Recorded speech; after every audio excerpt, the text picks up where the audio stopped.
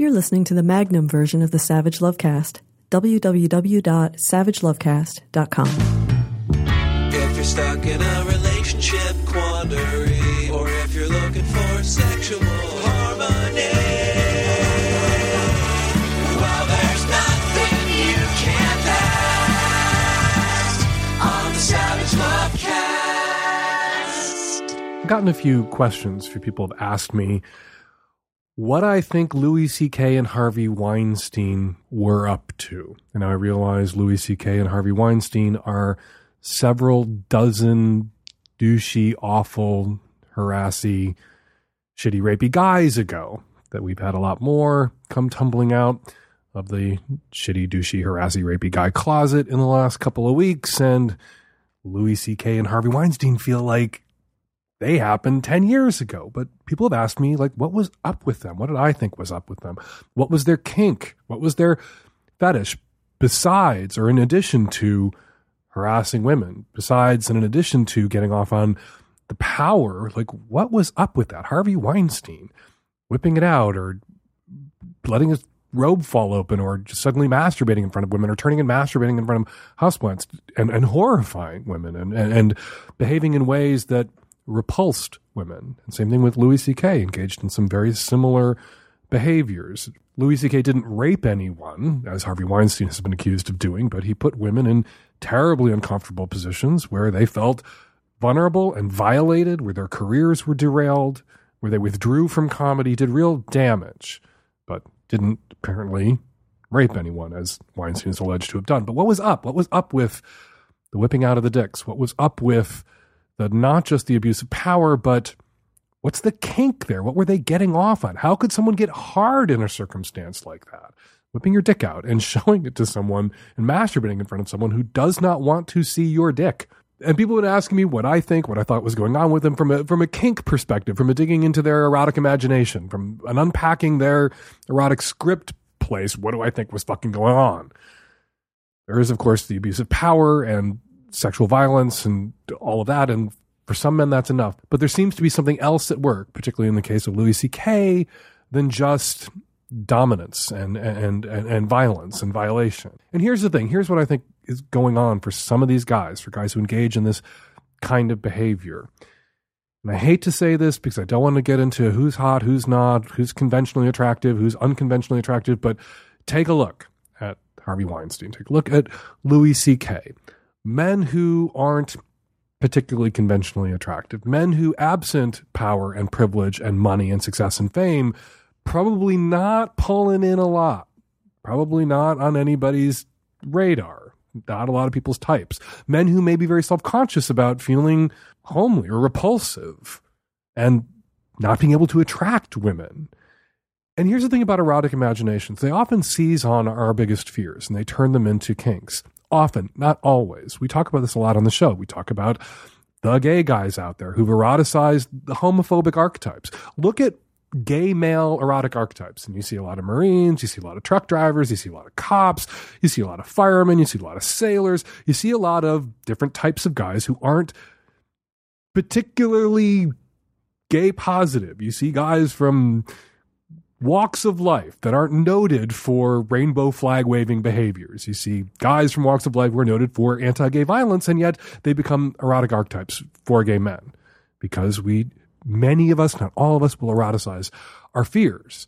The other example I frequently use is right on woke-ass feminist women who will not take orders from men and should not take orders from men and voted for Hillary.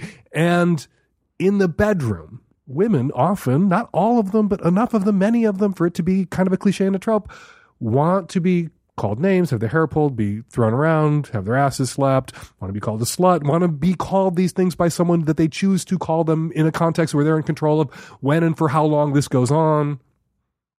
But they have eroticized this fear, ravishment, rape fantasies, very common among women. Fear of rape, 100% of women fear rape. Not all women have rape fantasies, but rape fantasies or ravishment fantasies, as some people prefer to call them, because in a rape fantasy, you're being taken by force by someone you wish to be taken by, which is not necessarily going to be experienced as rape. So perhaps that's ravishment. That is really common. So you look at Louis C.K., you look at Harvey Weinstein, you look at these guys who are, by an objective standard, not conventionally attractive, or you could say, some might say subjectively homely or repulsive. Now, not all guys who are unconventionally attractive or subjectively repulsive are going to eroticize that. Some are, though, just like some gay men will eroticize these sort of violent homophobic types and archetypes, and some women will eroticize their erotic imagination, will seize on the fear and turn it into the kink. It's a way of controlling it, compartmentalizing it, and seizing it, and minimizing it. And so you've got some guys out there who are turned on. That's how they could get that hard on in that moment, where most of us wouldn't be able to get a hard on. Someone's recoiling from you in horror. When you pull your dick out, your dick can get hard in a circumstance like that? Perhaps. Perhaps it could, yes, if your erotic imagination had seized on that fear of being laughed at, that fear of being repulsive, and transubstantiated that fear into your kink. That's how someone like Harvey Weinstein perhaps could do that sort of thing. Not just the exercise of power, also an element of it, and the violence, also an element of it, but the repulsiveness of it was part of the turn on, part of the kink. And I think that was definitely the case with Louis C.K., that part of his kink, part of his turn on, part of his erotic script was running toward that thing that he feared, or initially feared and eroticized, which was being repulsive, was women recoiling from him. So many of our kinks are fears that arouse us, to make our dicks hard, that make our pussies wet. Cuckolding, another example of a fear turned into a kink. So what do you do? What do you do with these guys? Well, as with any other kink, there is a way to indulge and explore. There is a way to access that consensually. Gay guys don't go out and intentionally get beat up by homophobic Marines. Gay guys maybe dress up as Marines. Gay Marines maybe will play that homophobic archetype in a consensual situation with a consenting adult partner where it's negotiated. There's a beginning and an end. It's contained and controlled. Same thing with women who have ravishment fantasies. That is something that you explore with a consenting partner, and you discuss what's going to happen so that it happens in a way that everybody leaves the room feeling good and positive about it. If you have a kink where you want to whip it out, stroke yourself while someone recoils from you, that should be something like cuckolding or anything else, any other fear transformed into a kink, that you should find a way to indulge, to have that in your life that's consensual. Find a way to do that with someone who would like to do that with you or do that for you. Sometimes we are indulged by someone in our kink, someone who isn't into our kink necessarily, but will go there with us for us. But that is in the context, always in the context of some sort of relationship, not just met you, invited you up to my hotel room to talk about comedy. That's not a relationship that can happen suddenly in.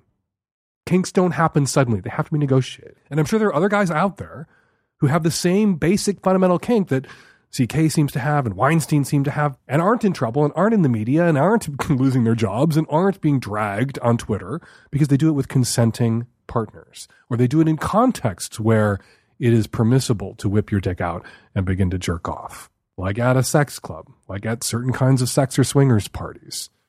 There is a way to have the shit that you need to make your dick hard without blowing up your fucking life and without traumatizing and harming others, more importantly. Louis C.K. and Harvey Weinstein weren't doing it the right way.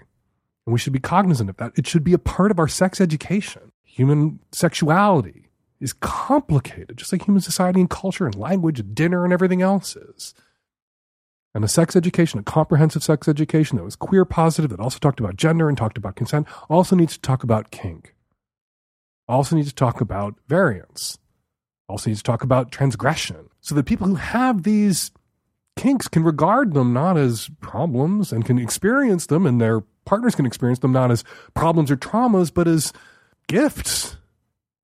As things that are a part of their sex life that make it varied and interesting and arousing and complex and textured, as opposed to the self-destruct button that guys, too many people, slam their dicks down on until they've blown up their lives and left a trail of victims in their wake. All right, coming up on today's show on the micro free edition of the Savage Lovecast, tons of your Qs, lots of my As, And on the Magnum subscription-only edition of the Savage Lovecast, Blaise, Agüera, y Arcas is here to talk about facial recognition software, and he's here to debunk claims that there is facial recognition software out there that can identify your sexual orientation. That's on the Magnum. Then you can subscribe to the Magnum at savagelovecast.com.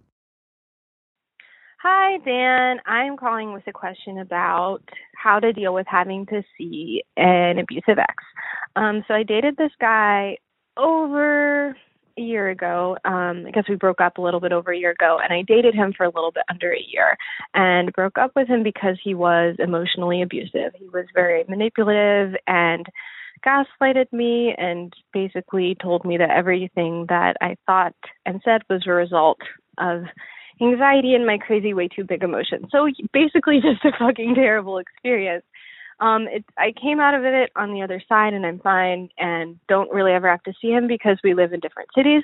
But the issue is that we work in the same industry and there's a huge conference every year and it's actually next week. So I probably should have called you sooner. But basically I know he's going to be there for a fact. And the thought of not just seeing him, but like having him be in the same building and room as me is just like brings on this huge anxiety and dread. And I just don't know what to do about it. It feels so bad and it feels really familiar to the same anxiety and dread that I had when I was in this emotionally abusive relationship. And so I'd like to be able to just like go to this conference and like network and have fun and get to know people. But I know, I mean, I don't mean to be defeatist about it, but like just the thought of him even being in the same building as me kills me. And like, I just don't know what to do. So if you have any advice for like how to just like boost my confidence and be okay, like being in the same space as this person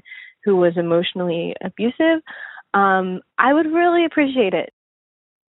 Far be it from me to tell someone who's the victim of an emotionally abusive partner how to feel about having to share a building at a giant conference with that former emotionally abusive partner. Not that they're not still emotionally abusive, perhaps with their other partners, but they're no longer emotionally abusing you.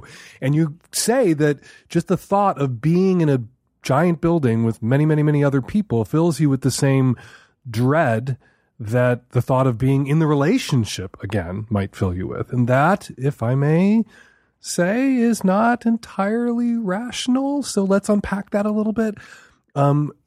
What you may fear by being in the same building is that he will have an opportunity, that it opens you up again to abuse. Of course, there's the anxiety of seeing this person again. I have exes in the world myself. I'm great terms with most of them, not so great with one or two. And it would fill me with a little bit of anxiety if I was going to be in a place where I knew that they were going to be, because what happens if I run into them? And I think if you're the victim of abuse, that what happens if you run into them, that you need to think about that, because I think that's the source of the anxiety for someone who's been abused. Is it's an opportunity for this person to resume abusing me. It's an opportunity for this person to, even if it's just dirty fucking looks, it's an opportunity for this person to get in my head and under my skin again. I'm making myself available to this person in a way that I'm not available to them anymore through other platforms, because I blocked them on social media, because they don't have my new phone number, because they don't know where I live now.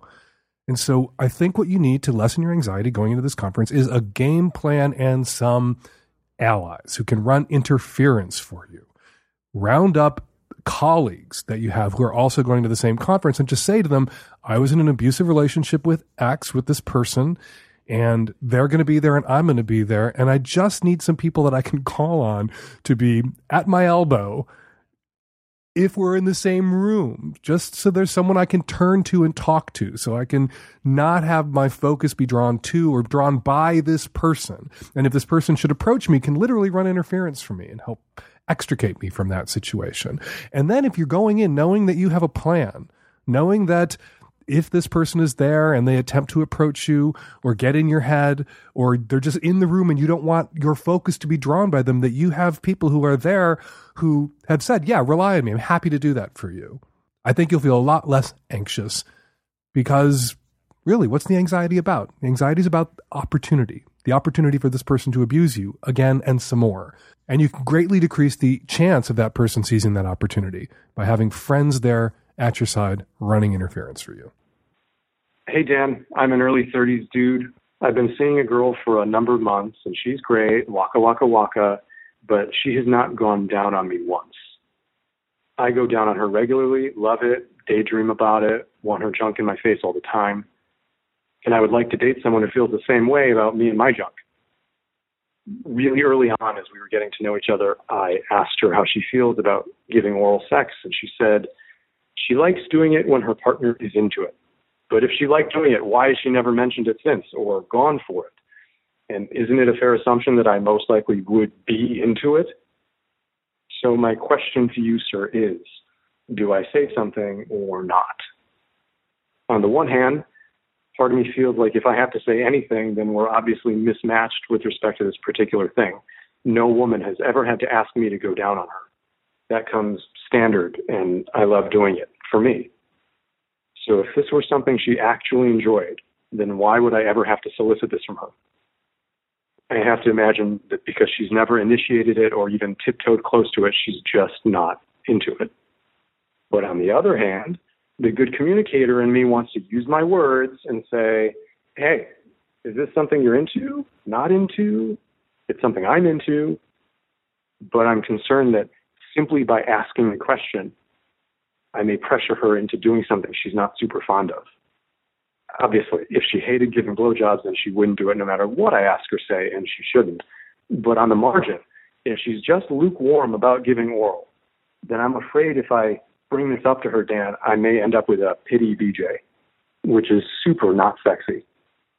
It's not sexy to be made to feel like someone's humoring you or making an accommodation for you or just acquiescing in bed, right? I want my partner to want my junk in her face just as much as I want hers in mine. I do not want pity BJs.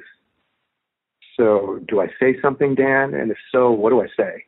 Or do I take these months of no oral sex as clear indication that oral does not come standard on this model and that I should either return this model to the lot or accept that this is the price of admission I must pay to be with her? Seems to me that several months in and many incidents of you eating her pussy in, that it's time to have a conversation with her about what's up with oral. And just as you don't want to get a blowjob that isn't sexy for that person to perform, I assume you're a good and decent guy who doesn't want to get a blowjob from someone who's traumatized by giving blowjobs. You need to have a conversation with this woman that invites her to open up to you, not just about why aren't you blowing me, but about oral sex in general and sexual histories in general. It's possible that she had a really unpleasant experience with oral sex. That sometimes is at the bottom of someone's aversion to sucking a dick.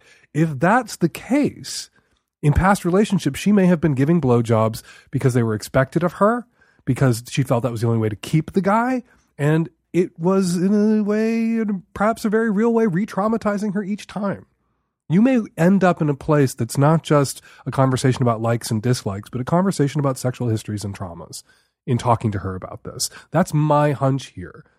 3 months in, 4 months in, however long you've been dating this person, I think it's time to have that conversation. Just like 3-4 months in is a good time to lay your kink cards on the table. It's also a good time to lay your history cards on the table, a good time to lay your insecurity cards on the table. Maybe even if you really trust each other, a good time to lay your trauma cards on the table and have a big convo about how you fit together and how you work together and how you can make accommodations and allowances that create more comfort.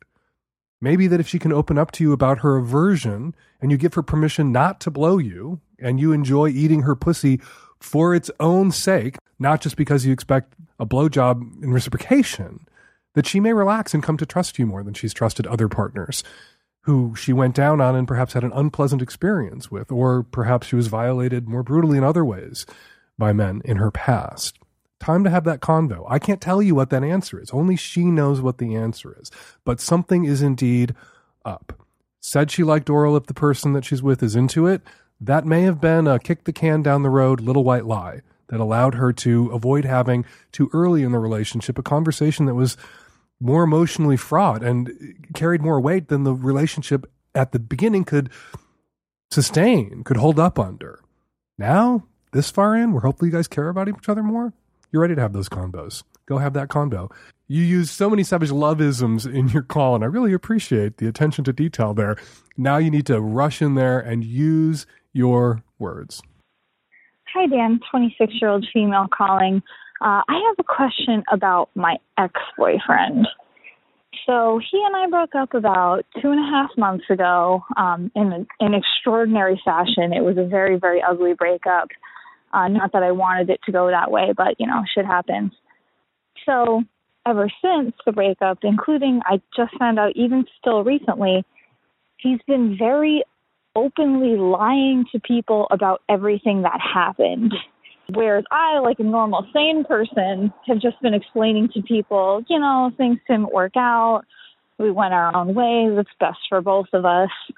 He's going around telling people that I stole money from him, that I stole a computer and the dog that I bought, when in reality, he owed me several thousands of dollars in unpaid rent. I had paid for everything on that apartment, for our house. I gave him money for his student loans. I paid for the dog, which, by the way, is a very expensive dog because he has a ton of medical issues. The computer was mine the whole time. The car, which he also claimed I stole, was also mine. It's in my name. I pay the taxes, the insurance, and the gas on it. I've been pretty quiet about who I've told. I mean, I've told people who are closest to me, like my family and my closest friends, but apparently he's just telling everyone. I've been finding from acquaintances of mine. They've assured me that he's not very credible because he just sounds like a crazy person. And even my sister was saying, like, look, you don't need to worry about it. People are going to figure it out because his lies are so outrageous that they hardly make any sense. Because if he had all this money that he claims that he has, how is he living with his parents right now? But I don't know. I guess I'm just wondering what I should do about it. I really think it's probably not the best idea to confront him because he is a psycho. He was pretty physically and emotionally abusive. I know I don't want to talk to him, but what do I do about it? If you were out there telling credible lies, insidious lies, you might have to confront him or get out in front of those lies and proactively run around disabusing people of the bullshit that he was peddling. But he's telling incredible lies. He's not telling credible lies. He's telling lies that nobody puts any stock in. And he's outing himself as the crazy person in the relationship and making himself look ridiculous and kind of sending up a flare and letting everyone that he speaks to know that they should not think about dating him themselves because he's the kind of person who, in a relationship ends, runs around smearing and disparaging their ex, which is always a bad move. There's sometimes for accountability when you have to go out there and tell the truth about your ex. If your ex was abusive, physically abusive, emotionally abusive, your friendship network kind of needs to know. Like if there was somebody on the edge of your friendship network or even a close friend who thought they might want to date this person or runs into this person a year or two later and thinks about dating this person, you would want your friend to know. And it would be a friendly thing to do to let people know that, they were really bad news in these specific ways. Not to blacken their name, but to protect your friends from ending up in a relationship with this person themselves later. But if a relationship ended because it needed to end, the person who runs around smearing the other person looks terrible and looks undateable, looks like a risk in dating, because most relationships do end. Every relationship you're ever going to be in is going to end until one doesn't. We're in a lot more relationships that end than relationships that go and go and go indefinitely. And how people behave themselves after a relationship is one of the ways that people let you know whether there's someone you want to be in a relationship with. And this guy's letting everyone know that no one in their right mind would want to be in a relationship with him. He's only, in this case, your ex is only damaging himself and his future prospects because the lies he's telling are transparent and not credible. And they're making him look terrible. So let him keep digging the hole that he's digging and you keep doing what you've been doing. Maintain a dignified silence in regards to your ex and your relationship, except with people who need to know, your support network, your friendship network, the people you need to rely on, the people that you share your life experiences with so that they can understand you and be there for you just as they share theirs with you so you can understand them and be there for them. Otherwise, keep doing what you're doing, which is nothing. Quiet. Hi, Dan. I have a kind of unique question. Unfortunately, my family and I, we just had our house broken into. And as upsetting as it is with, the violation of your space and all of that, in addition, they went through my bedside table And I know that because they stole something out of my bedside table. So since then, because of just feeling generally unsafe in my space, and feeling like they've touched some very intimate objects that, based on your recommendations, I paid a lot of money for, so I don't want to throw them away. I don't know how to get over this total, for lack of a better term, kind of boner killer. I feel kind of distant from my wonderful partner who is totally supportive and awesome. He's been great through this whole process. However, it would be nice to connect with him physically, and I can't kind of get there after someone has been in our space and especially invaded something so intimate. So if you have any suggestions, I would sure appreciate it. Your house just got broken into. You are still reeling. I have friends whose house was robbed while they were home, upstairs in bed, asleep, and the whole first floor was ransacked while everyone was asleep. And they were really traumatized by this.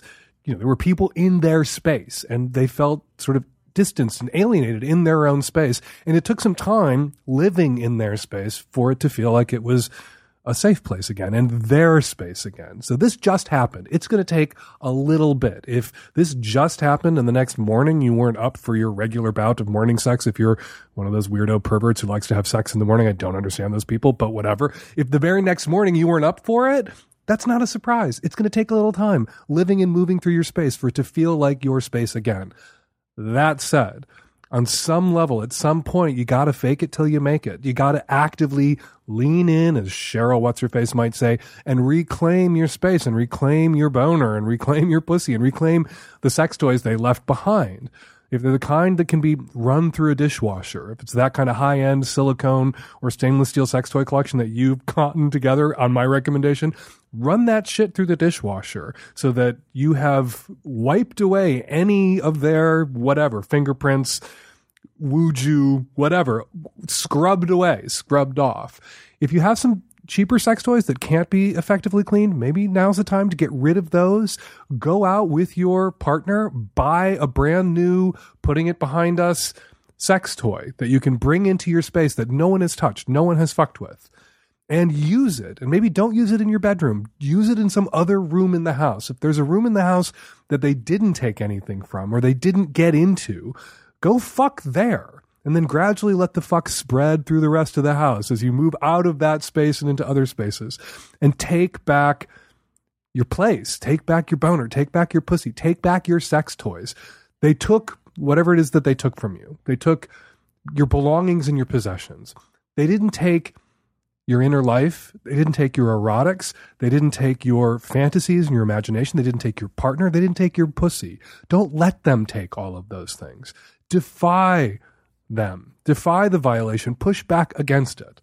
Reclaim your space, but be compassionate and indulgent with yourself. This just happened. Take a couple of days. Take a week to grieve it, to mourn it, and then fake it till you make it. Lean in, get on it, do it. Go buy that new sex toy. Go run the rest through the dishwasher and start fucking taking your space and your boners back. Hey there, guys. Mid-20s female on the East Coast here. Just wondering about relationship timelines, I guess. I just started a new relationship maybe like a couple months ago with this guy. He lives about 4 hours away from me. And it's been really, really good, like super way better than anything I've really experienced. Like it's been just really positive and we're very encouraging of each other. And the love is it's just something else. It's something crazy. And I realize that we've only been seeing each other for several months and I've only visited him like maybe 4 or 5 times. But we talk every day and I don't know, it feels really strong. And like, I realize that like I really want to have him in my future. And so I'm trying to think about, should I move over there? Like, should he move here? Which is kind of complicated because like he's divorced and has kids. And so it's easier if I moved over there. But basically like I'm thinking about all this life stuff, but I'm also thinking about like, I know this is kind of NRE. I'm trying to figure out like what's the difference between like NRE and like knowing that you're really in love, and like how soon is it to decide like when you want to spend your life with someone, basically? Because I hear definitely saying like, oh, people have only been together for 5 months and then, you know, they're in relationship counseling and all this stuff. Like, that's so early. But I don't know. I guess I'm just trying to figure out like what's a good time. Like, how long does it take for you to know that somebody is right for you, and like when you should kind of make crazy decisions based on that? You know, like how long does NRE really last for? And is it like really stupid just to be like, fuck it and go? NRE, for those of you who aren't familiar with the abbreviation, is New Relationship Energy. It's a term popularized by the poly community to describe watching your long-term partner kind of fall in love with and be besotted with someone and experience this kind of rush of endorphins and oxytocins or whatever the fuck they're called, and these powerful, overwhelming emotions, the infatuation stage. NRE, New Relationship Energy. Bad idea generally to make plans to marry or move when you're still in the throes of NRE, because it can blind you to the person's faults, or you just don't know enough about the person. You haven't been dating them long enough. You really have to be out of the NRE stage before you make choices around moving in together, getting married, spending your life together. Of course, you're going to feel at the NRE stage with someone you're really, really crushing on. You're going to hope and wish with all of your parts that this person is everything that the NRE drunkenness is convincing you they might be. But it takes time for them to reveal themselves to you and either disqualify themselves and prove that they're not someone you can spend your life with, or to qualify themselves and prove to you that they are someone you can spend your life with. It takes time. All right, what should you do in your particular circumstance? Now, embracing the fact that my sample is hopelessly skewed because people who everything is going great for don't write to me or call me, I get a lot of letters and I get a lot of calls from people who are in long-distance relationships that were working, where they saw each other once in a while and the sex was tremendous and it was great, and they moved and it all fell apart. There was something about the long-distance element of the relationship that wasn't harming it, but that was making it possible. That wasn't impeding its function, but was the reason it was working so well. And then those people move in together and it all comes to shit. That said, again, my sample is skewed. People who moved across the country to be with somebody they met on the internet and they were in an LDR with for a while, and it all went great. They're not going to write me and say, hey, this went great. Just thought you should know, Dan, keeping you abreast of everything out here in the world that's working. Acknowledging my sample is skewed. But if you move there, or if he moves to you, don't move in.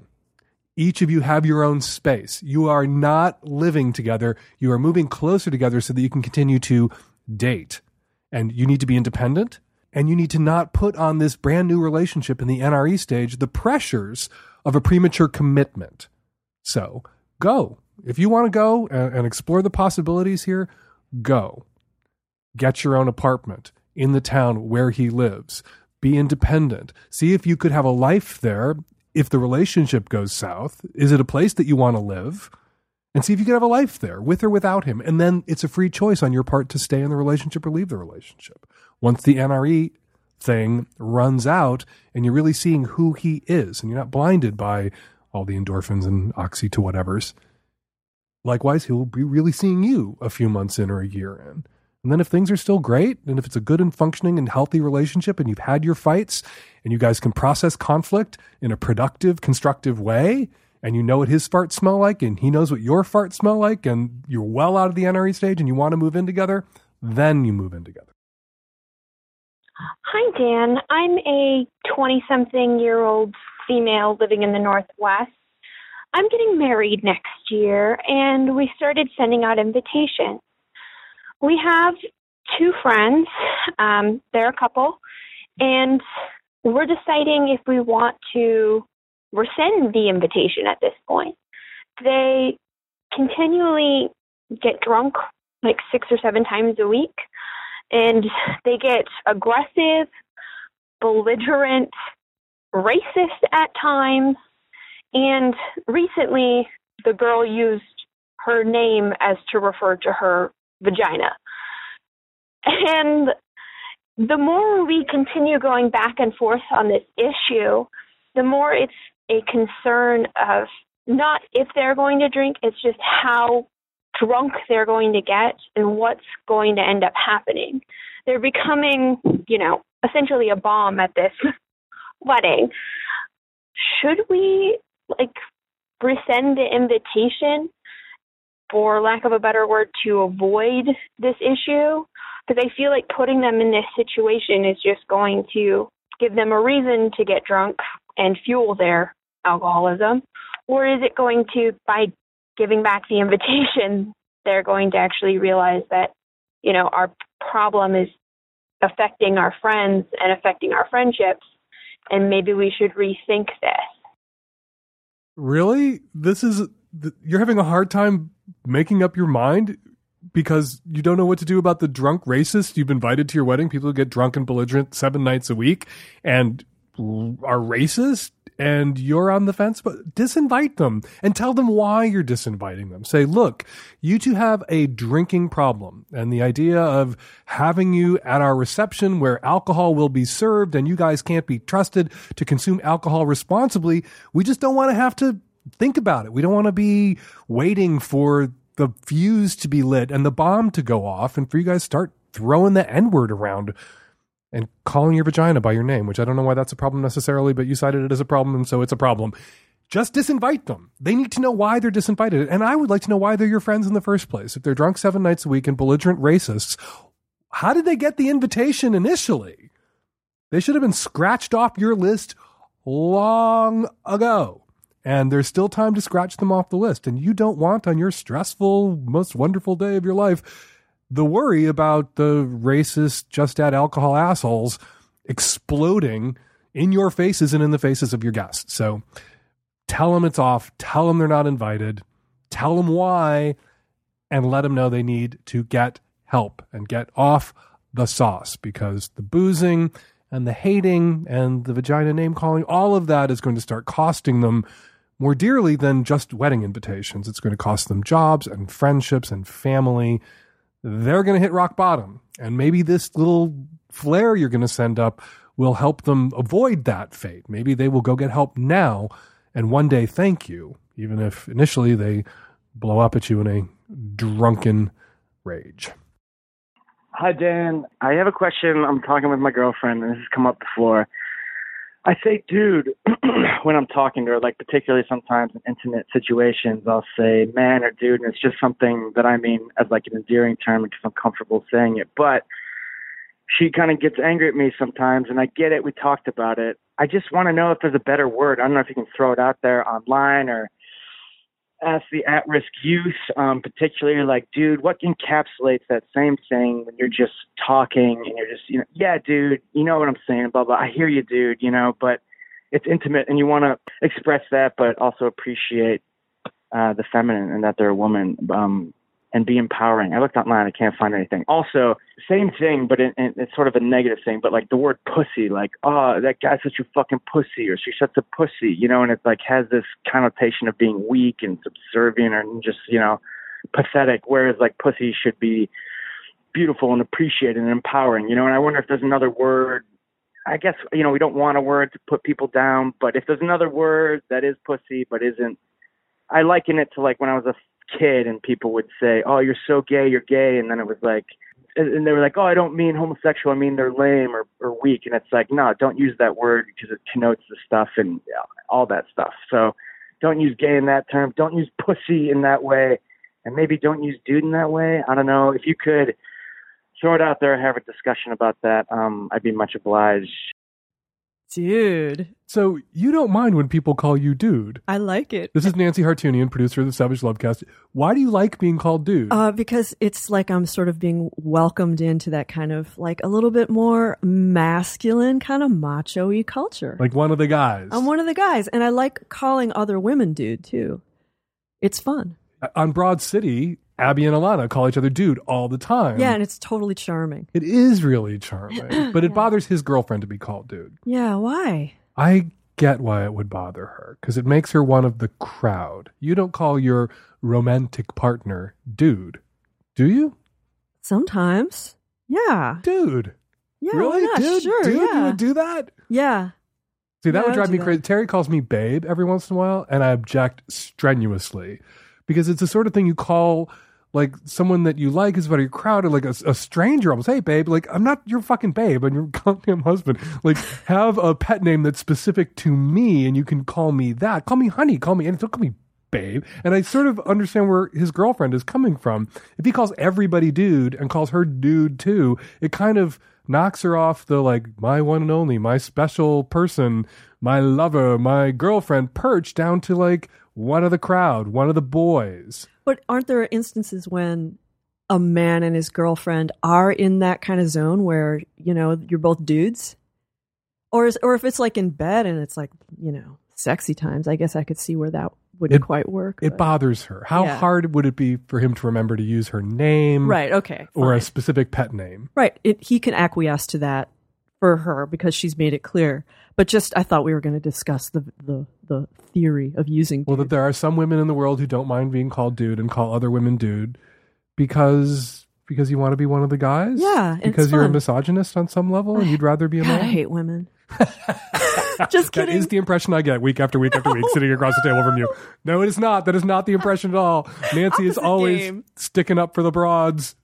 Yeah, no, I want to take it, you know, we get to be in charge of the language, right? We just take it and make it our own. And that whole like, you know, hanging out and being tough and talking about each other and using dude, it's just fun. It's like not like so delicate. It's not so precious. Maybe dude means men and men only in the same way that doctor used to mean men and men only because women weren't doctors.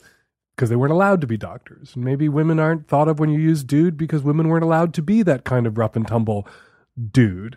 And in our culture now, women can be dudes too. So maybe dude isn't gendered, just like doctor was gendered because of discrimination, isn't gendered anymore. Maybe we can de-gender dude. Nice.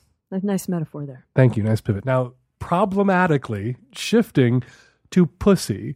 Oh, geez. All this time, Nancy has been dutifully recording me and editing me and pushing out podcasts where I importune people not to use pussy to mean weak because pussies are powerful. They chew up cum and they spit out humans and they take a pounding.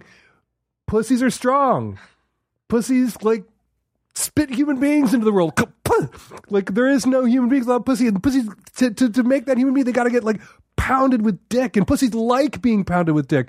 Whereas balls, the slightest tap, like we say, oh, he's got balls. It's like, yeah, the slightest tap on someone's balls and he is on the ground. Balls are weak and exposed and vulnerable, and pussies are internal and strong and powerful. And yet, would you like to come out now as what I've just discovered you to be, a pussy thought criminal? Listen, if you're in the car ahead of me and you're like, it's a 4-way stop sign and it's your turn to go and you don't go, I'm going to call you pussy.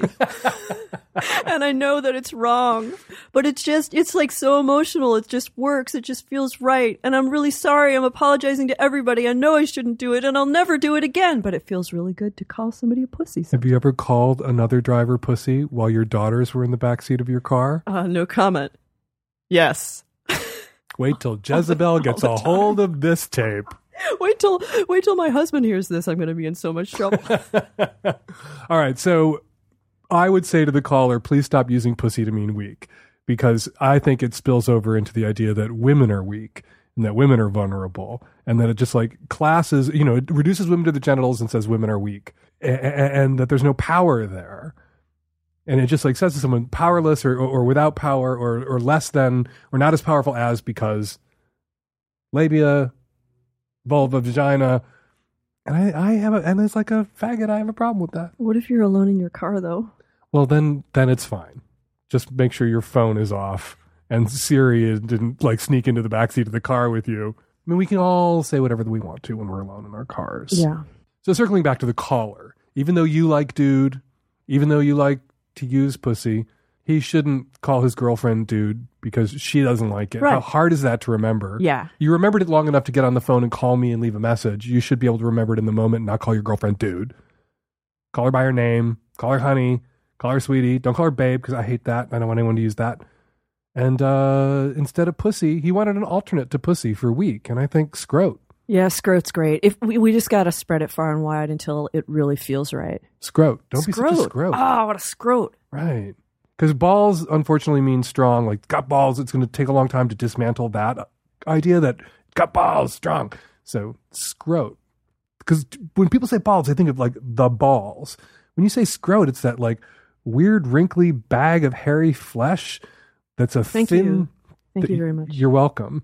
And so scrote. I think scrote means weak and vulnerable. That weird rise and fallen bag of nuts on the outside of your body that anybody can reduce you to a quivering pile on the floor just by tapping.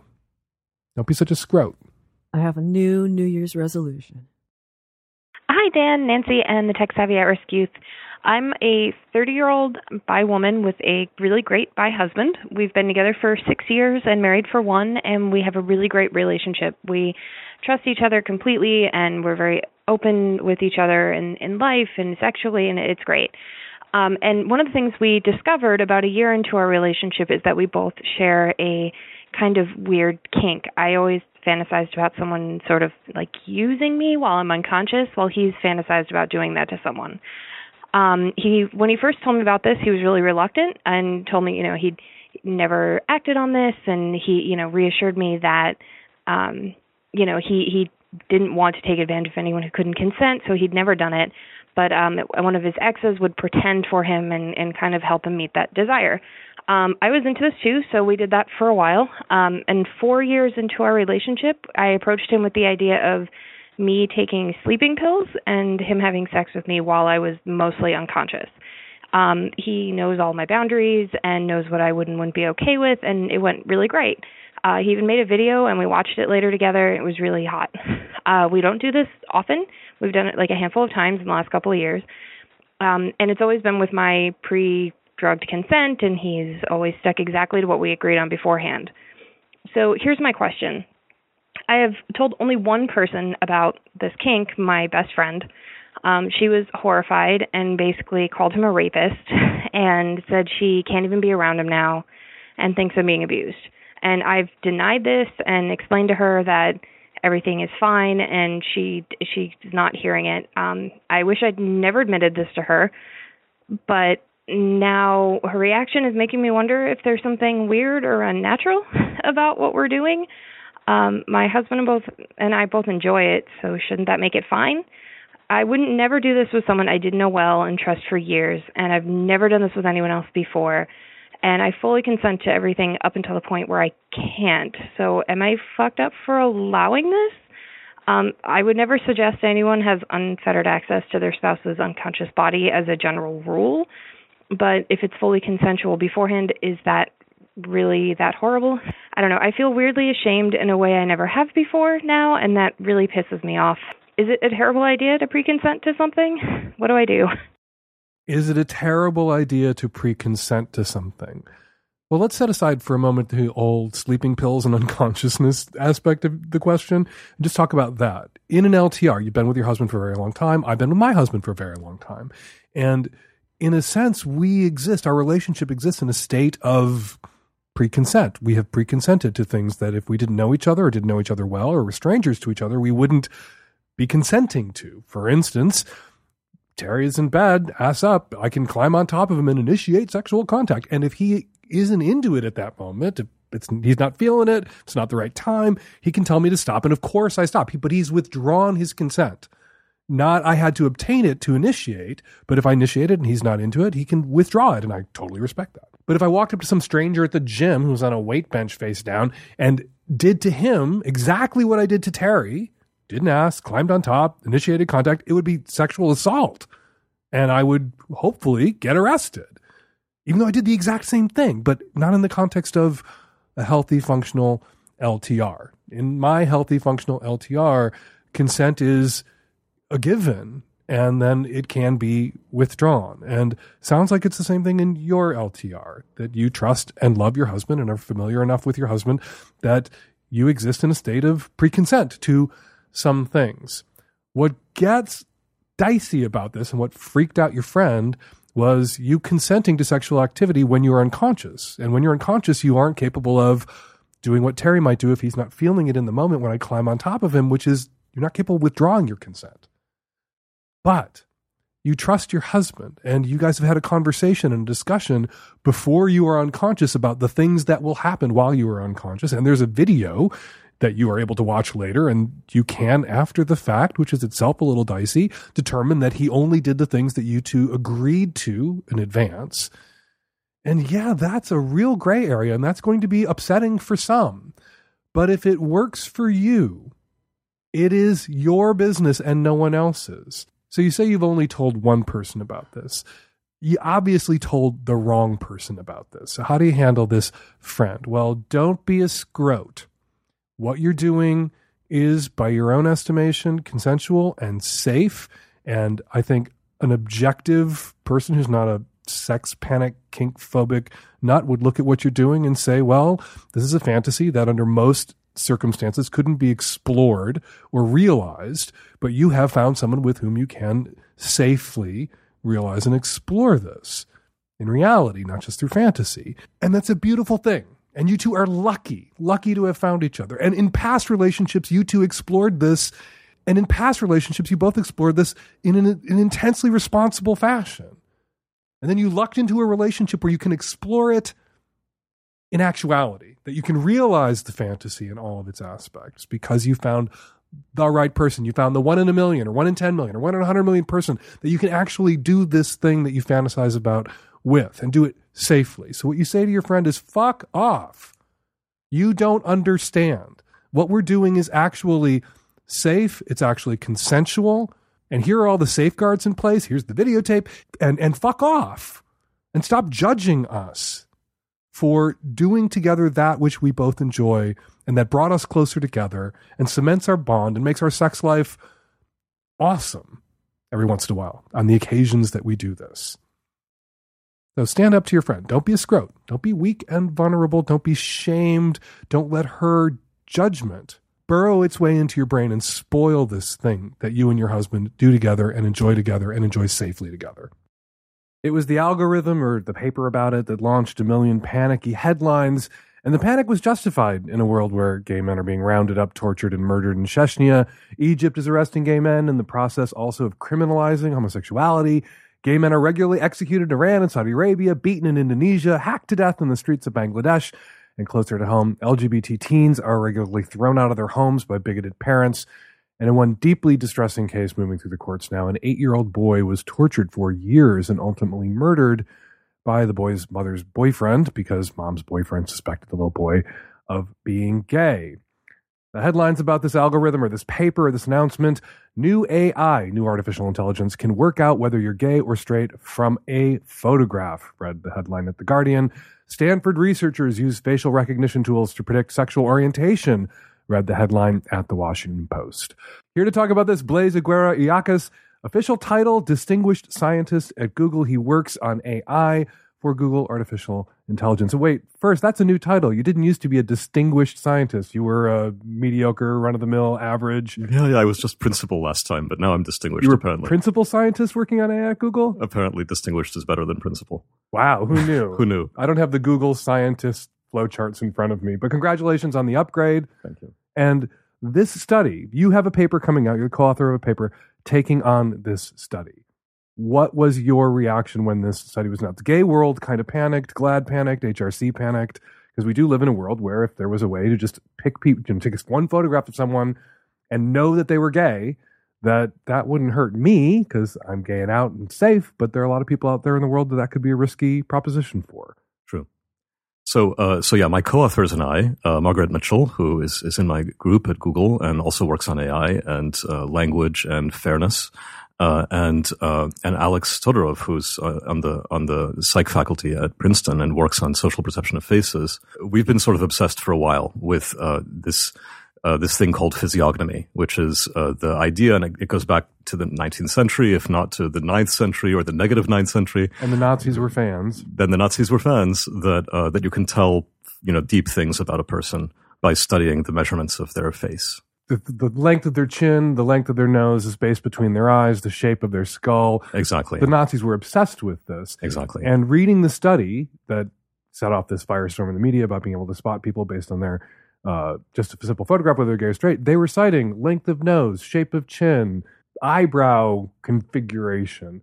They were citing what they believed to be physiological traits that were specific and kind of genetically coded for homosexuality. That's right. And that was part of what made everybody freak the fuck out. Because if you can tell from bone structure and from one photograph whether someone's gay, again, not going to hurt me, but potentially could hurt a lot of other people, particularly in parts of the world where you're not allowed to be gay. That's right. So there's a whole sort of potpourri of different issues that the paper raises, and you've talked about privacy, and we definitely need to get to that. But the first thing that caught our eye was actually the essentialism problem. In other words, the idea that the paper is saying that not only can this be determined from a face image, but that it's about features of the bone structure of the face and things like this, and that connects with some old and pretty thoroughly discredited ideas about gay men being feminized by different levels of hormones in the womb, and lesbian women being masculinized. This is the gender inversion theory, so-called, from the 19th century, by other levels of hormones in the womb. And yeah, when we read the paper and did a little bit of follow-up study, our conclusion is that that's bullshit. That this doesn't provide any support for that kind of essentialism argument, and I can explain a little bit about why. Yeah, please tell us why this study is bullshit. Yes, sure. Well, the first thing you should know is that the pictures that they trained their neural net on were all selfies from either a dating website where people on the dating website, of course, are saying on their profile page, are they gay or straight, and then pictures from out gay or straight people on Facebook on their profile pages. So these weren't standardized photos. These weren't passport photos. They were the way people were self-presenting online. Exactly.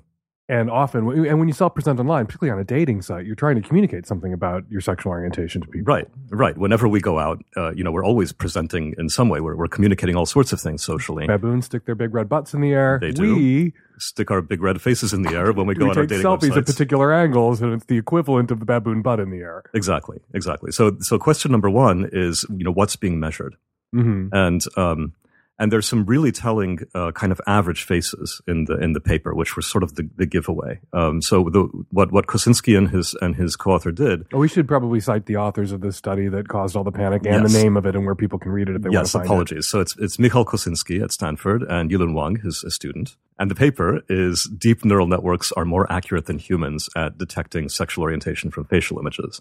So, it also raises yet another kind of bugbear, another issue, which is this whole business of superhuman AIs. And we need to get into that one as well. And this was Stanford researchers, the very credible institution, and a major peer-reviewed journal that published this. It wasn't Joe's University of Greater Boise and, the bullshit zine journal. Exactly. And that was the thing that really shocked us, because my co-authors and I published an essay on Medium a number of months ago about that was in part responding to a paper by a couple of Chinese researchers about predicting criminality, as they called it, from facial photos. And that was a pretty fucked up study, but it also wasn't peer reviewed, and it was just put online, and at the time it seemed like a very fringe thing, but like a lot of fringe things, or things that used to feel very fringy, this looks the internet like grabbed it and blew it up. Yes, exactly. And it's gone now. It's become sort of normalized or accepted in enough that a major academic publication accepted this, and that a professor at Stanford is writing about it. So that's interesting to us as well. But anyway, to get back to the question of what you see, what are the sort of signs of the bullshit in the paper.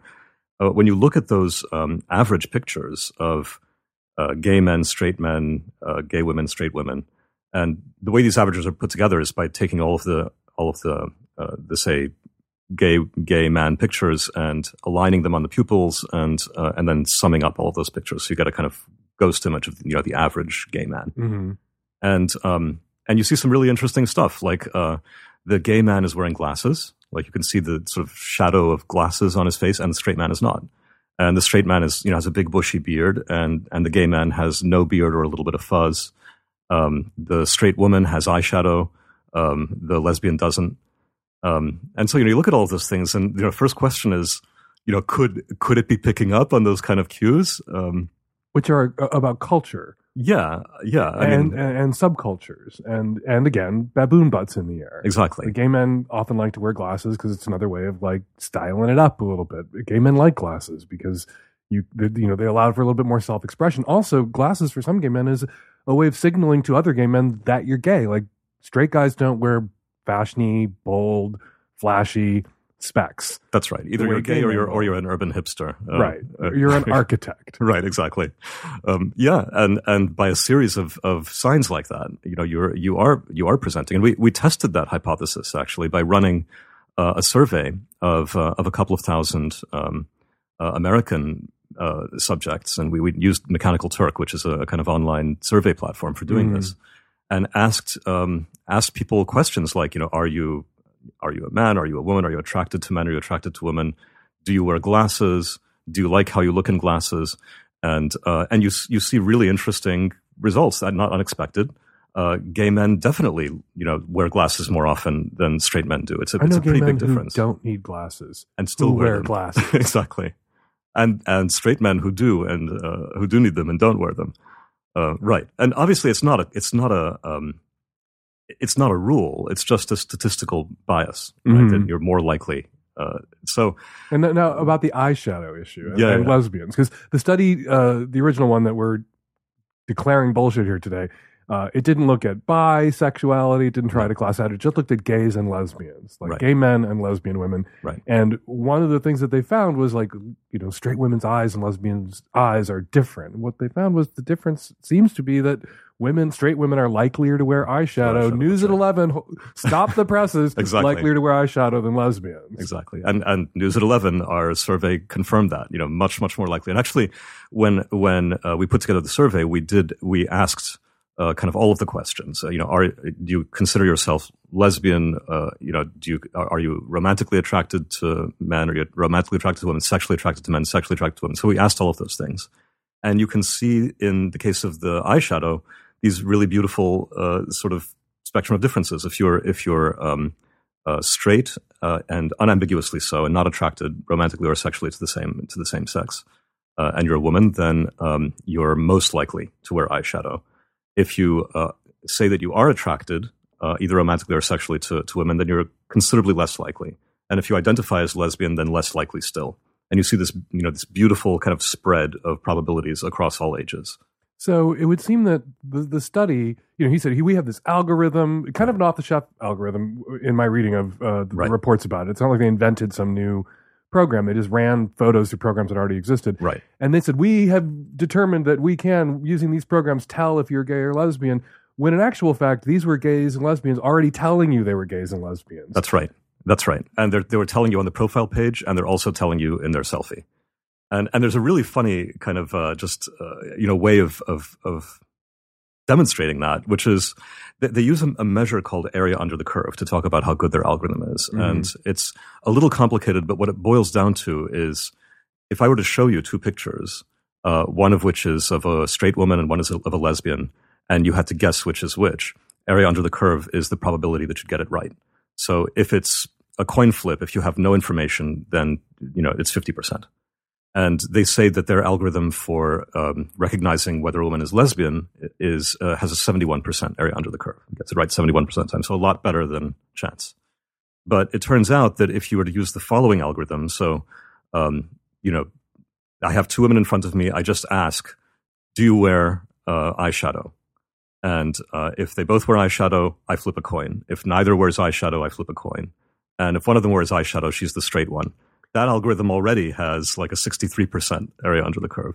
And if you add makeup on top of eyeshadow, then it gets to 68%. So you're getting really close to their 71% by asking two questions. Do you wear makeup and do you wear eyeshadow? Can you talk about social signaling a little bit? We joke in gayland about gaydar. Like, I can tell. And when you challenge people on that, and I like to joke about gaydar too, because I can tell, but we usually can tell when someone's trying to tell us. Right. We can tell who's gay because they're signaling to us that they're gay. There's social signaling and in-group identity signifiers that people adopt, gay and straight, adopt to let people know who they are. Right. I think of all the straight guys that I grew up around in Chicago with their ham sandwiches in their hands and their Bears jerseys, walking around, and you just don't see if a guy is wearing a Bears jersey, odds are really good in my neighborhood where I grew up in Chicago that is not a homosexual coming toward me, right? Exactly. If a guy is wearing in the early 80s when I was surrounded by guys in Bears jerseys, a pink sweater knotted over his shoulders. Yeah, probably a homo like me. Like, probably Exactly. coming at me for a reason I might like, as opposed to the guys in the Bears jersey coming at me for a reason I might not like. Exactly. So gaydar's not a thing. No, well, I mean, it's a thing in that we make it a thing by signaling and by being the recipients of those signals, and it's cultural, as you say. So a lot of these things change over time, and you actually see some really funny evidence of that change over time in our little kind of still unpublished Mechanical Turk study. I wanted to look at beards, and are beards less of a thing for gay men than for straight men?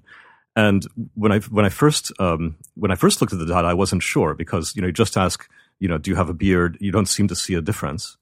But I also asked, do you have stubble? Mm-hmm. And it turns out that if men who answer yes to stubble are overwhelmingly gay. So there's a fashion, right? If you're young, that you have the short stubbly beard. If you have serious facial hair, you're much more likely to be straight.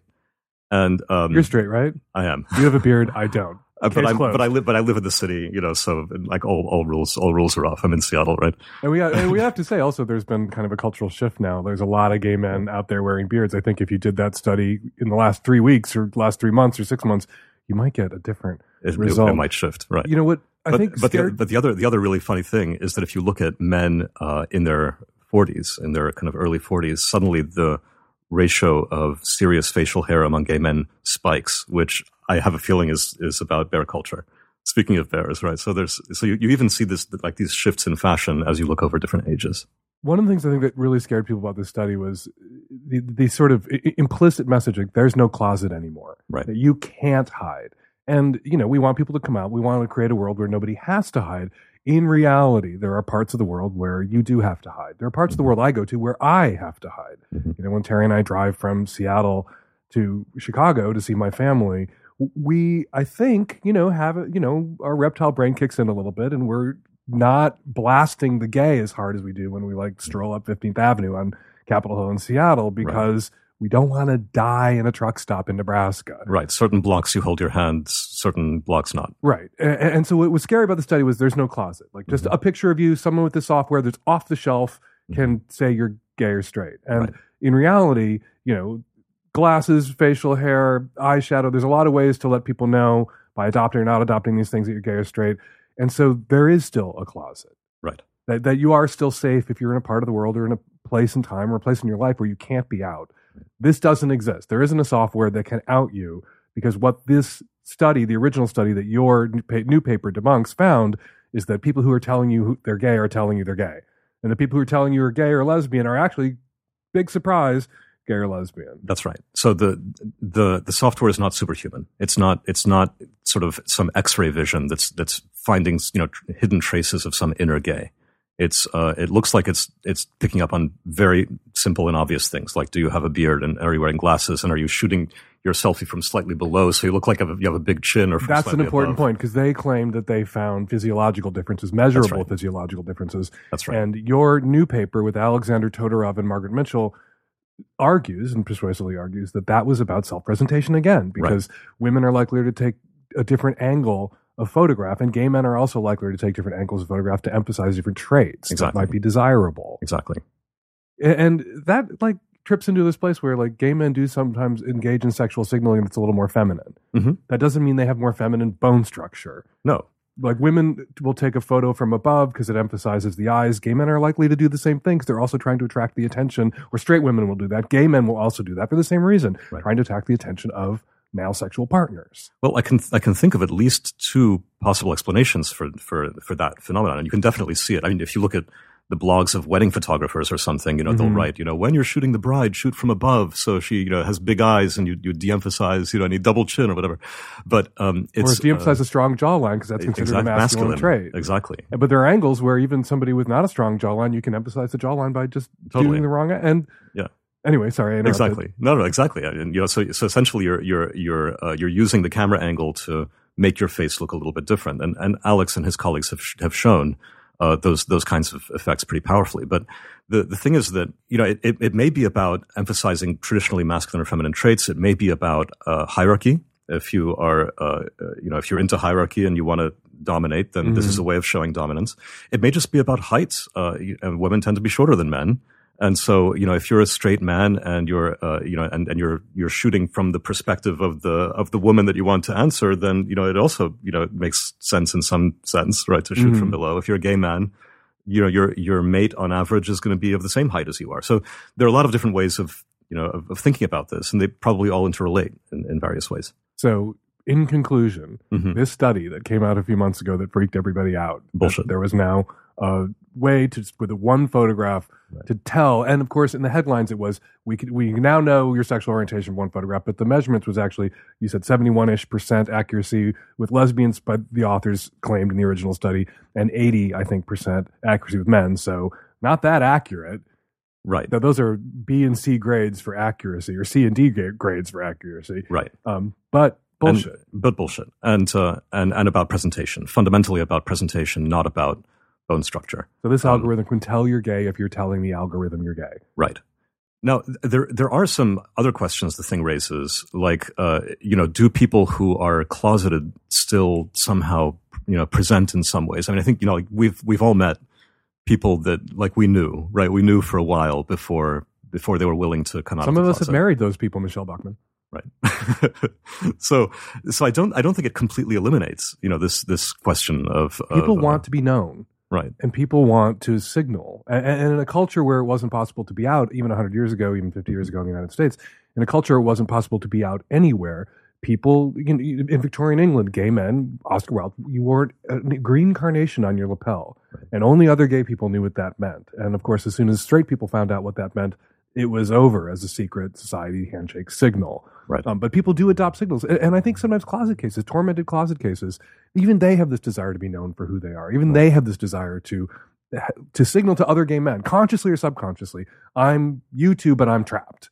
Exactly. And that betrays itself, I think, sometimes in the adoption of exaggerated femininity, right. Margaret Bachman, and sometimes in just other cultural signifiers. Yes, I agree completely. And that also does suggest a place where there is a privacy issue here, which is that, if those kind of tells or those kind of signals can be learned statistically by an algorithm, then that idea that it's a secret signal that, the only other gay men or, only other people in that subculture Hanky know. Code, the earring on the right or left. Exactly. So, you are able to now make, a machine that can encode all of that and can read those signals as well as the intended audience. So there are definitely some interesting sort of privacy implications for something like that if you marry it with mass surveillance. So, in that sense, I think there is a real concern here. But for me, the concern is not about superhuman AI or deep learning. The concern is about mass surveillance. It works just as well if you're taking tallies of, carnations or handkerchiefs or earrings or, glasses wearing. Your paper is called Do Algorithms Reveal Sexual Orientation or Just Expose Our Stereotypes, co-authored by Alexander Todorov and Margaret Mitchell. And where is it going to be published? As yet unpublished, and it will be out there in the world soon, but we can't say where yet. Well, I get really glad that I got a chance to read it in advance, and I'm excited to see it out there in the world. And thank you for coming on the show and talking about it in advance. Can we hold on to you and take a question that touches on privacy and the internet and algorithms and all this shit? Yeah, of course. Hi, Dan. I'm a 25-year-old gay male living out on the East Coast, and I have a question regarding social media posts within a relationship. I've been dating a wonderful guy for the past 15 months, and things could not be better.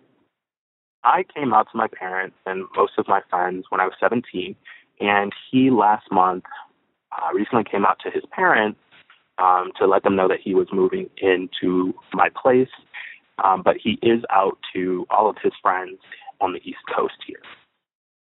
Out of respect for him and his wishes, I've limited the amount of posts on social media about us, as he likes to be private about those sorts of things. I can count on one hand how many photos of us have actually made it onto social media within the past 15 months. Recently, we went on a trip to visit one of his friends, and I uploaded some photos to Facebook, and one of his friends was tagged in those photos. So he explicitly asked me not to tag him in the photos, which I did not. When he found this out, he told me that he wanted me to change the privacy settings so that only my friends would be able to see these photos, because his fear was that his mom would see the photos of us, and he felt like it would basically be rubbing salt within an open wound. His mother did explicitly say to him that she didn't want any of her family to find out, though his dad's reaction was a little bit better. I refused because I felt like I have nothing to hide. I've been out for almost 8 years, and he's someone that I care about, and I like people to see these things, and I feel like his family or parents should accept the fact that he's gay and that being gay is not a bad or terrible thing. And so I didn't want to change the privacy settings. I also felt a little bit salty about the situation because he never posts anything to social media about me. Nothing at all, no photos. And I have accepted this, but I feel like it's not fair for him to dictate to me how I should use social media because I am not able to tell him how he should use social media. He feels as though I'm not being as sympathetic towards his situation, and he also has felt as though he's lost his agency in being able to navigate the relationship with his parents and, you know, dealing with the coming out situation. So I guess my question to you is, who's wrong, and how do we go about navigating social media posts within a relationship? So social media really has ruined everything for everyone, hasn't it? Totally. All right. End of question. No. Just like zooming out before we get to the specifics of this person's dilemma. Mm-hmm. Sometimes we have to remind ourselves, I think, and some of us are old enough to remember a time when your photo album lived on a shelf in your house somewhere or in a shoebox under the bed, all your photos, and they weren't out there in the world for everyone to see. Right, for everyone's scrutiny. And, you know, even if you could have put your photo album in a public library for everybody to flip through, I think the people in your photo album whose photos are also in your photo album should have some say over whether they want to be in the public library. Yeah. And not everybody wants to live on social media. Not everybody wants their pictures publicly circulated or criticized or made to go viral. Right. And so even setting aside the closet issue and that it's, you know, his concern for his mother's desire to prevent anybody else in the family from ever finding out he's gay, which is complete bullshit. But it's still new, and he is out, right? So this is not a case of somebody who, you know, is closeted. Although he's trying to accommodate his mother's closet. Right. His mother wants to be closeted to her relatives about having a gay kid. Right. And he's trying to respect his mother's desire to live in her closet, which requires him to remain, to some extent, on social media closeted himself. Maybe they're in their first year. That was my feeling. That's what I wanted to say to the caller. He's been out for 1 month. Mm-hmm. And I always say that I think you give your parents a year to freak out, and you demonstrate to them the kind of consideration and empathy and understanding and compassion that you want them to pour all over you in your life, where you just give them a year to be assholes, give them a year to ask any stupid question, give them a year where you don't bring a boyfriend by, or in our new social media age, don't plaster your boyfriend all over your Facebook feed for the entire family to see. Right. And give them a year to have their freak out, and then it's over. Then you say, all right, you had your year, and now we're shifting to I'm out and you're over it and you love and accept me as best you can, or you're not going to see me very much. Right. But that still leaves the question of agency in, within the couple. And, if you're putting up pictures of your partner, for random people to see, whether they have choices about that. I mean, you and Terry, I imagine, have had this conversation in some form, right? If you look at Terry's Instagram feed, it's very different than my Instagram feed. There's occasionally, rarely a photo of me on my Instagram feed, whereas Terry's photos are all about him. And he sometimes wants to put photos of me on his Instagram feed that I don't want to be in the world. Mm-hmm. And he gets upset. He says, I want to post this. And I say, no.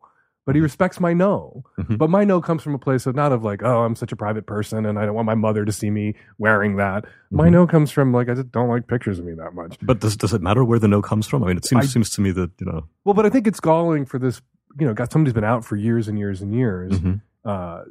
To be told by his, to get the implicit message that on some level, I'm ashamed of you. Or that's how it's going to feel. Like, mm-hmm. I'm ashamed of our relationship, or the sensitivities of homophobic relatives are more important to me and protecting their feelings. These people I probably won't ever interact with again in my life. My mm-hmm. mother's relatives who hate gay people, mm-hmm. their feelings, their sensitivities, my mother's sensitivities are more important to me than you. Yeah.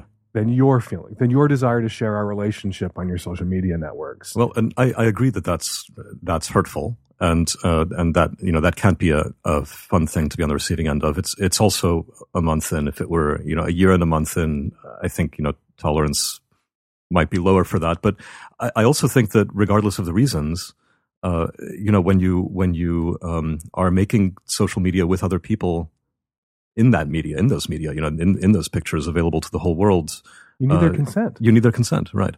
Right, and that's true if it's strangers or friends or your partner. Is it true if it's strangers? Because a lot of people, myself included, have posted onto social media pictures that we took out in the wild. There's that.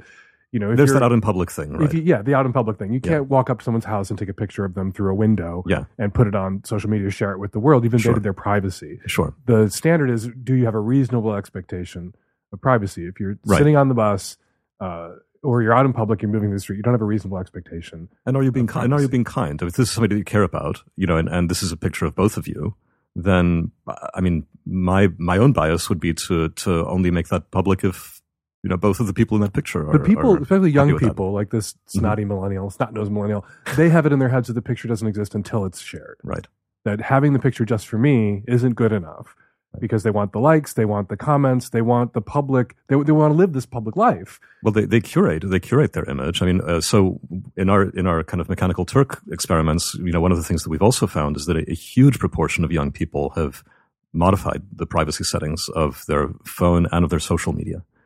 So the narrative more or less private or public. Well, generally modifying it means making it more private. Means shutting certain things down. So people, this narrative of young people don't care about privacy, they live in public is not true. What is the case is that a lot of young people are going to extra work to curate their public image in one way or another. Sometimes that means posting things, and sometimes that means restricting who sees certain things. So. They're both playing a young person's game in some sense. One of them curating by inclusion, and one of them wanting to curate by omission. And I think the desire to curate by omission, to not be so public, not be on his boyfriend's social media, would be more tolerable if the reason for it, if the motivation for it, weren't galling. That my mom's such a bigot, and we really have to prioritize this bigot's feelings over your desire to share our relationship on your social media network. That's what's galling. Yeah, agreed. And caller, I would say, give him a year. And tell him to give his mom a year to come around. That what's being asked of him by his mother to contort his life in such a way, to warp his life in such a way that none of the extended family might ever find out that he's gay, is something that families asked of their gay kids 40 years ago when they came out. All right, we love you, we accept you, you can't tell anybody else. Which is not you coming out of the closet to your family. That's like two people in your family joining you in the closet and then barring the door and not letting you out. Right. And that's bullshit. And you can't do that. So and a year from now, shouldn't do that. A year from now, he'll have to come up with a better excuse. Like I wasn't wearing my good glasses in that picture. So last time you were on the show, we were talking about sex robots. I love talking about sex robots. Before you go, in the future, when the sex robots are here, and they are coming, will sex robots have their own social media accounts? And will you wind up on the sex robot social media account? Oh man. What do you do if your sex robot tags you in their Instagram photo of you? Well, I think that until the sex robots are fully self-aware and have their own rights, then it has to be your choice, and has to be done with human consent. Blaise Agüera Arcas, distinguished scientist at Google in AI. Thank you so much for coming back on the show. It's always a blast to talk to you. I hope you'll come back. Thank you so much, Dan. My pleasure. Hi, Dan. I'm calling about the man in episode 578 with bipolar disorder who's trying to manage his drug and alcohol use. I'm bipolar myself, and the thing I didn't hear discussed that I was waiting for was whether the caller uses prescription medication to manage his symptoms. He referred in the call to his therapist, but not specifically to a psychiatrist. Given that he referred to AA meetings and relapse, it sounds like he could be self-medicating. Classically, for bipolar people, that's an upper like cocaine or amphetamines while you're depressed, and drinking alcohol when you're too manic.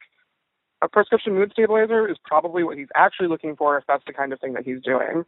He might benefit from asking his therapist for a recommendation to a psychiatrist who can help him manage prescription medication in addition to the talk therapy he's already getting with the counselor he presumably already trusts.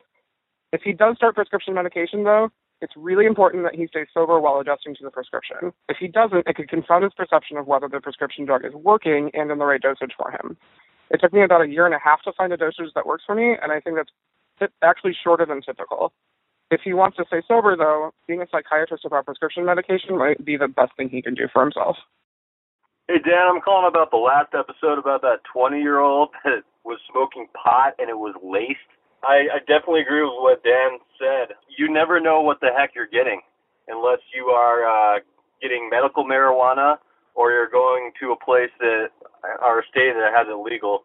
I've had a couple times that I think that I've smoked something that was laced, and it completely sucks. I don't know why people do that. But anyway, yeah, stick with Dan's advice. Make sure the pot is pot, and it's not a freaking acid trip, and don't be smoking pot while you're living with your grandparents. Hey, Dan, I'm just calling about the guy living with his grandparents in episode 578. He said he's 20 years old, but you would never know it from listening to him. In the call, he mentioned that it's been 2 whole weeks since his weed relapse, so he should get his privileges back. And I think he sounded like a grounded 12-year-old. So I fully believe that he called you expecting you to give him a pass to do what he wants and smoke all the weed he wants and all that. So I just wanted to commend you for putting on your dad hat and telling him to shut up and understand that his parents and grandparents figured out a long time ago that he can't be trusted to make decisions. So good job. Keep it up. Love the show. And we're going to leave it there. 206-302-2064 is the number here at the Savage Lovecast. If you'd like to record a question or a comment for a future show, give us a buzz. 206-302-2064. Christmas. Merry Christmas. We can say that. I say that all the time. And happy holidays. The holidays are coming. If you'd like to get a gift for the Trump hater on your list, go to www.itmfa.org and get an impeach the motherfucker already hat, mug, t-shirt, button, lapel pin, itmfa.org. And if you like my political rants at the top of the show, you'll want to subscribe to Blabbermouth, the Stranger's weekly political podcast where I talk about the news with Pulitzer Prize-winning journalist Eli Sanders and snot-nosed millennial Rich Smith. Follow me on Twitter at FakeDanSavage. The Savage Lovecast is produced every week by Nancy Hartunian and me and the tech-savvy at-risk youth. And Nancy, we'll be back at you next week with an installment of Savage Lovecast.